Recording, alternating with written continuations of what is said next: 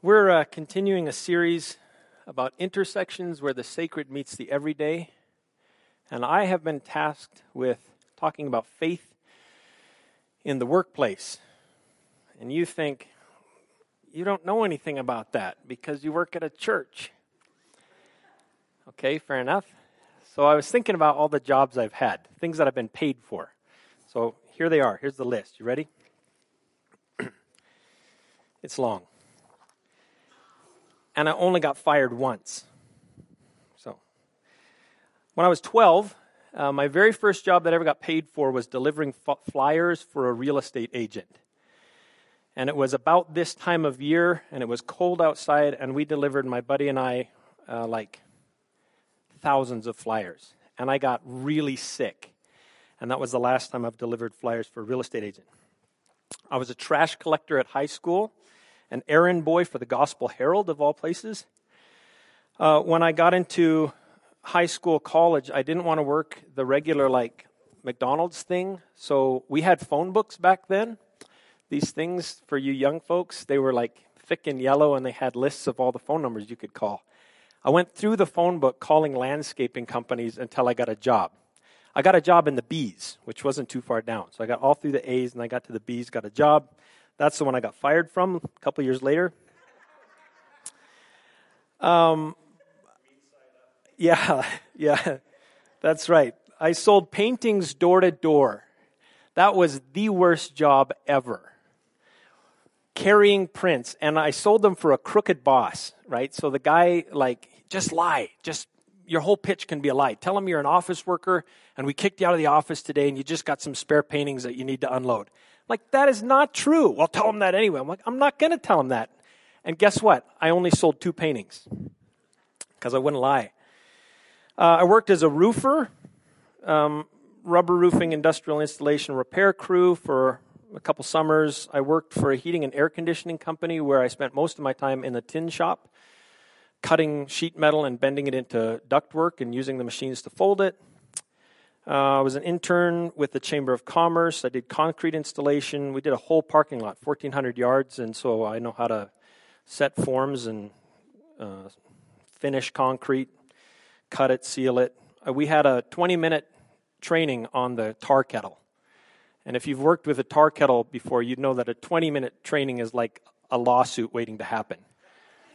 Because I don't know what the tar is, 400 degrees Fahrenheit or something like that, and it's like napalm. So the special instructions were, don't get it on you, but if you do, don't rub it off. It'll just make it worse. Lick it. And that was true. If you got it on you, you put it in your mouth and got some wet on it, because that was the only thing that would cool it down. If you rubbed it, it would smear and give you third-degree burns everywhere it touched. So we were careful with the tar kettle.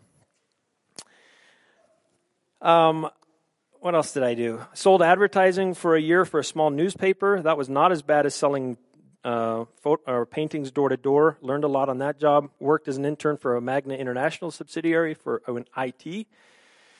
Served as an assistant campus minister. Interned with a church planning organization. Served as a graduate assistant, a teaching assistant. Taught ESL, theology, missiology at the post-secondary level. Preached for a church entirely of ranchers, where I learned a lot about cowboys. And the most interesting thing I learned there was why on the old cattle drives you would point your wagon tongue to the North Star before you went to sleep. Do you know why? I had to ask the ranchers this because I came across it at a Pioneer place and said, what is that about? And they all knew. They said, that's because in the morning, that's your compass. And no matter what the weather's like, if you pointed your wagon tongue towards the North Star before you went to bed in the morning, you know how to set your course. There you go.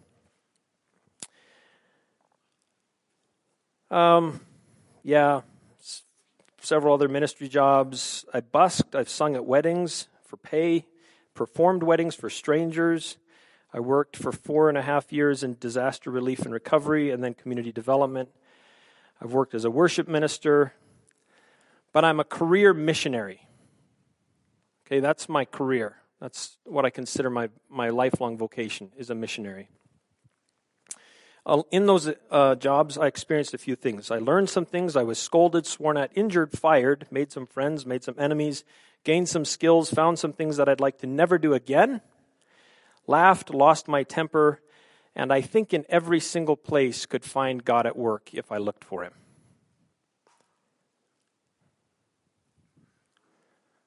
Okay? Every single place. If you look, you can find God at work.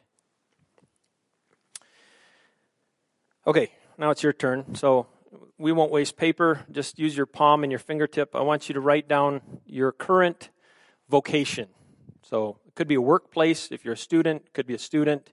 If you're a homemaker, and that's a real thing. As a lady scolded me one time when actually she scolded Michiko because she asked Michiko, "What are you doing?" Michiko said, "I'm a housewife." She said, "You're a homemaker."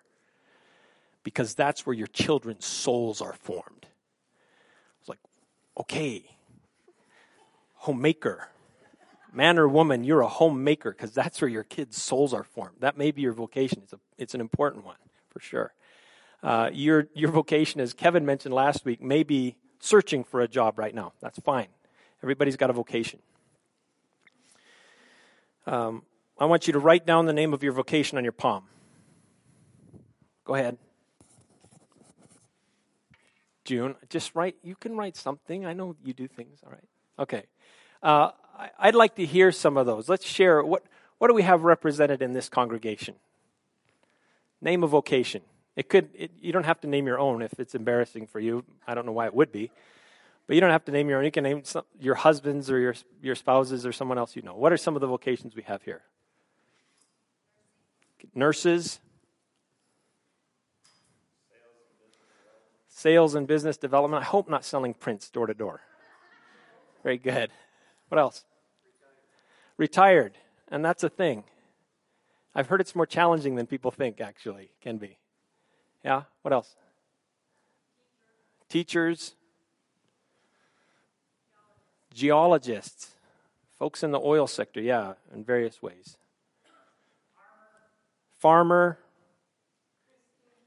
A Christian as a vocation. Okay? Throw it in there. What else? All right. Say the first part again.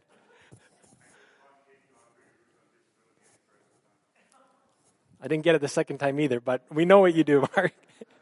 We got some pilots. I don't know, do we have any pilots in the air right now?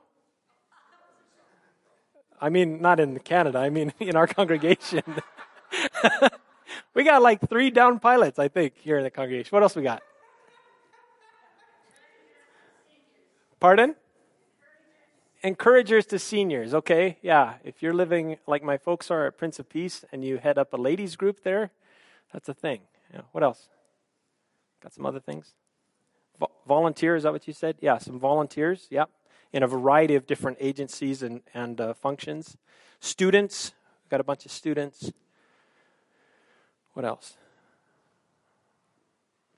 Okay, so I said I'm a career missionary, and I'm looking at that as a missionary.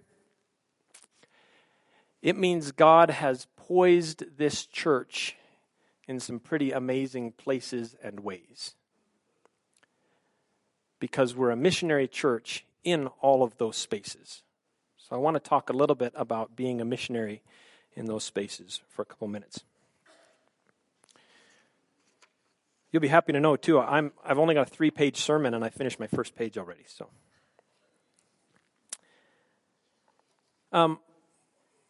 let's think about Scripture for a minute. I thought about different places that we could go. One of the things about doing a series like this is I feel like I'm working backwards a little bit, because we're looking at the thing that we're talking about, and then we're considering what Scripture has to say to us about that, or what our faith, or what God. I'd rather do it the other way around. I'd rather work from Scripture and then see where that leads us, but we're doing it this way.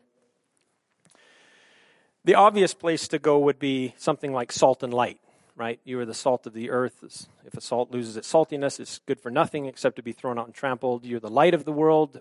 A city on a hill cannot be hidden. No one lights a lamp and puts it under a basket. We could go to Colossians 3 and talk about how you're supposed to do everything that you do, not for human masters, but for the Lord. Those are good kind of vocation, workplace, school place kind of scriptures, but I'm not going to go there. I want us to do something a little different. Would you pray this prayer with me? Our Father, who art in heaven, You don't have to repeat after me. You know it. Hallowed be your name. Thy kingdom come. Thy will be done on earth as it is in heaven. Give us this day our daily bread. Forgive us our debts as we have forgiven our debtors. Lead us not into temptation, but deliver us from the evil one. For yours is the kingdom and the power and the glory forever and ever. Amen.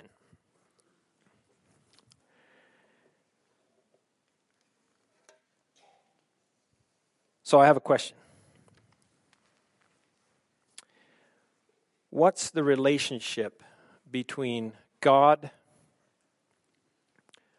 your workplace, your place of vocation, that could be the home or school, retirement village, and yourself?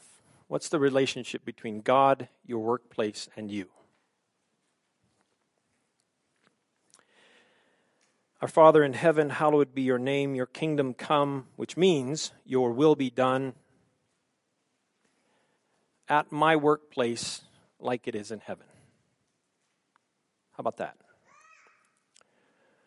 What if where we worked, if God's will was done there the way it is done in heaven, which means perfectly, right? The kingdom is not about a space. The kingdom is about a relationship and will. So read reign when you read kingdom. The kingdom of God means the right reign of God. It means his will is being done. So take a look at your workplace and think, how would it look differently if God's will was done in this place in every aspect? Secondly, how is it already moving in those directions? I suspect there are places that already look in some ways like God's will is being done in your workplace. How would you identify them and how would you partner with those places? I think it's interesting, the idea of the kingdom of God in the New Testament is identified with proximity, right? It's not yes or no, in or out. It's repent, for the kingdom of God has come near. It's close. Where Jesus says to the rich young ruler, you're right, you are not far from the kingdom of heaven. It's a proximity thing there. And I'm willing to bet, I'm not a betting person, but I'm willing to bet that there are spaces in any workplace where God is pushing for his will to be done. And there are folks who are leaning in that direction. So I think the question for us as missionaries in our workplaces is, look for the spots where God is already at work and partner with those places. And then ask the place, and then what are the places where if Jesus were here, he would oppose that? And maybe more importantly, how would he oppose it? Would he come back to a bunch of like-minded folks in a church building and say, you know, at my work, blah, blah, blah, blah, blah, a bunch of jerks? Or would he rail at it in protests? Or would somehow he love those people and say, I think there's a different way. I think there's a better way that we can go. And by the way, the things that Jesus did oppose were not some of the things that are kind of the low-hanging fruit for us. It wasn't, I have a real clear memory working at the landscaping job where I got fired. By the way, I got fired because there was some confusion about a family reunion, and I left, and when I came back, I didn't have a job.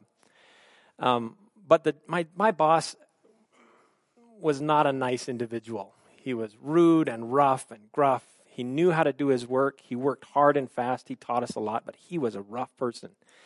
And he found out my dad was a preacher. And that was really interesting. And he was like, he would paint the air blue, and then he'd remember it, like, oh yeah, you're the minister's son. I better watch what I say.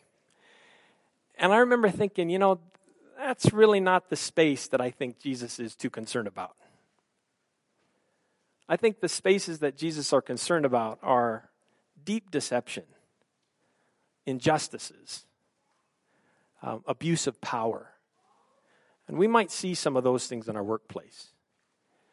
And I think the question is, how do we as Christians advocate for justice, advocate for the weak, advocate for integrity and honesty, but do it like Jesus did? And then again, how do we find the spots where God is already at work and join him in that? Where is Randy Tyson? I see you. Come talk to me, Randy. Have a seat. It'd be weird if we just stood here and talked, I think, so we'll sit down and talk. I asked Randy if she would share a little bit about what's happening at her workplace, just kind of by way of example. Hi, Randy. Thank you for doing this. We'll just make it awkward as we can. How about that? All right. For those of you who are like, what are you doing here first service? Now you know. Hi, Jonathan. Hi. So I told Randy, I just really have 3 questions. I'm going to add a fourth. So the fourth one is, just tell us what your work is. I work with the City of Calgary. I am in administration with water utility as a supervisor for the admin team. Okay, very good. So then the next 2 questions kind of parallel each other. The first one is,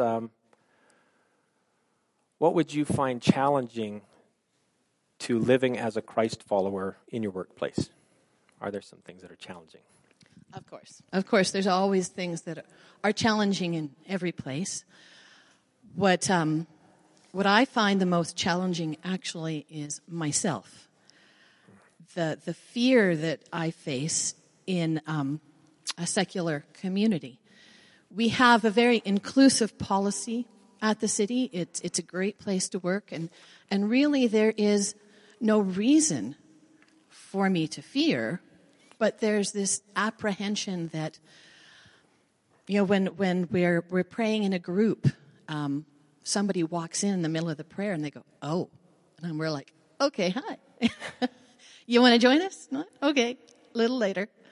There's just this unspoken understanding that you don't talk about your faith in the corporate world.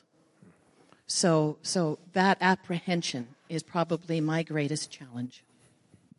Very good. I know none of you would sympathize with that. Like finding when your boss finds out your dad's a preacher. So the second question, kind of the opposite of that, is where do you see, though, God at work in your workplace? What are you going to ask me about? If it blends right into that, that's fine. Then we'll only have 2 questions. Where do I see God at work? Mm-hmm. Okay, so the Christian community in my workplace, my workspace, we know each other. It's kind of a network. There's, this person, this person, and this person. And occasionally we would get together if there was a situation in which you need to pray. We would want to pray, and we would talk about, hey, should we do this more often? Like, let's make this regular. And there'd be ahs and ums, not sure. So I had the opportunity, due to a practicum that I had to do for school, to make it more formal. I needed to do this, so I said to them, would you be willing to meet with me every week? Can I lead you through this? And they agreed. And I took the leadership on it.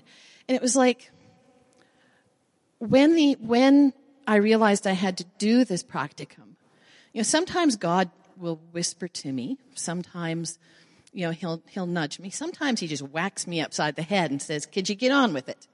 And I'm like, okay, well, this was the whack. This was God had shown me this really loose community at work, and he gave me the opportunity to lead them into something more solid. Our foundation is Jesus. We get together, we study, we pray, and we invite other people to join us. So there's this sense that he's really working. And it's lovely to me because what I see is the whole corporation, like the city of Calgary, being covered in prayer on a regular basis. And it's just, in these times of economic difficulties, it's encouraging to me to know that our leadership we have them covered. and we can see the difference, and we feel the peace. We know that we have each other we go to. When we have something that's difficult to talk about, we can go to each other. We have that support. We know that where two or more are gathered, God is there. We know God is there. That's pretty awesome. Thank you. Who knew that was going to come up? Can we give her some applause for sharing and being... Thank you very much.